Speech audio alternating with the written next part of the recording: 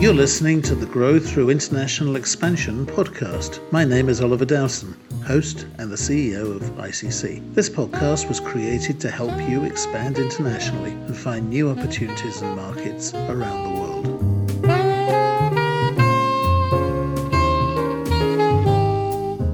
So this continues my talk on planning an exploratory business trip. So now you've decided on where to go, when, and how to get there. In this second part of planning an exploratory business trip, I'm going to talk about who you need to meet and what you should be looking out for. Exactly who's best to meet depends on your business. This is where your consultants in your home country will really be able to help. They should have contacts in the country who'll know the language and culture and quickly sort out the wheat from the chaff. But you can organise everything yourself if you want, of course. You're likely to want to meet people from the government or its investment promotion authority, and I'm sure the Chamber of Commerce will want to meet you. Be cautious though, as although I'm sure you'll get good information, they'll probably also want to promote certain companies and individuals that might not necessarily be right for you and could disrupt your schedule if you add in meetings. Most importantly though, I believe you need to start by looking for local companies that are in a similar business to yours.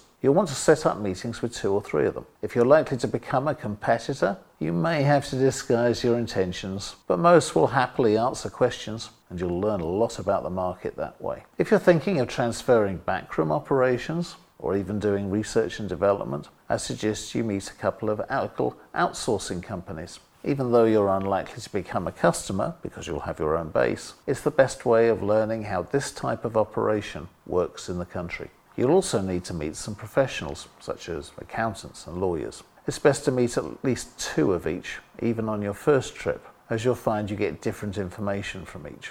And you'll need to find one you can work with long term, as you won't want to be changing in the first year. My advice is to look for medium-sized local businesses rather than the big international firms.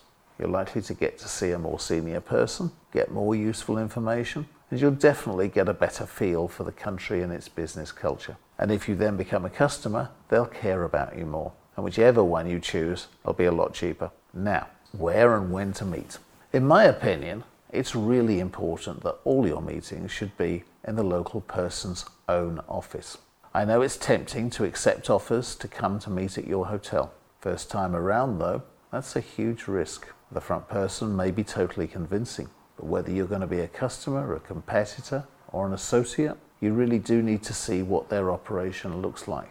I've visited offices that were so temporary, the plaque on the door was stuck on with blue tack. Others that were like returning to the dark ages. One that was like meeting the Politburo. Oh, the stories I could tell, but I don't have time now. Next, decide how you'll get around between meetings. Distances and traffic in strange cities can be deceptive. Does the city have Uber, Taxify, or an app like that? I've done 6 meetings a day in Santiago, but would struggle to do 2 in Mumbai or Cairo. There's much more to think about. If you're thinking of making an exploratory trip and want more suggestions, get in touch with me. I'd be happy to help. Just one closing piece of general advice. Get out and around the city.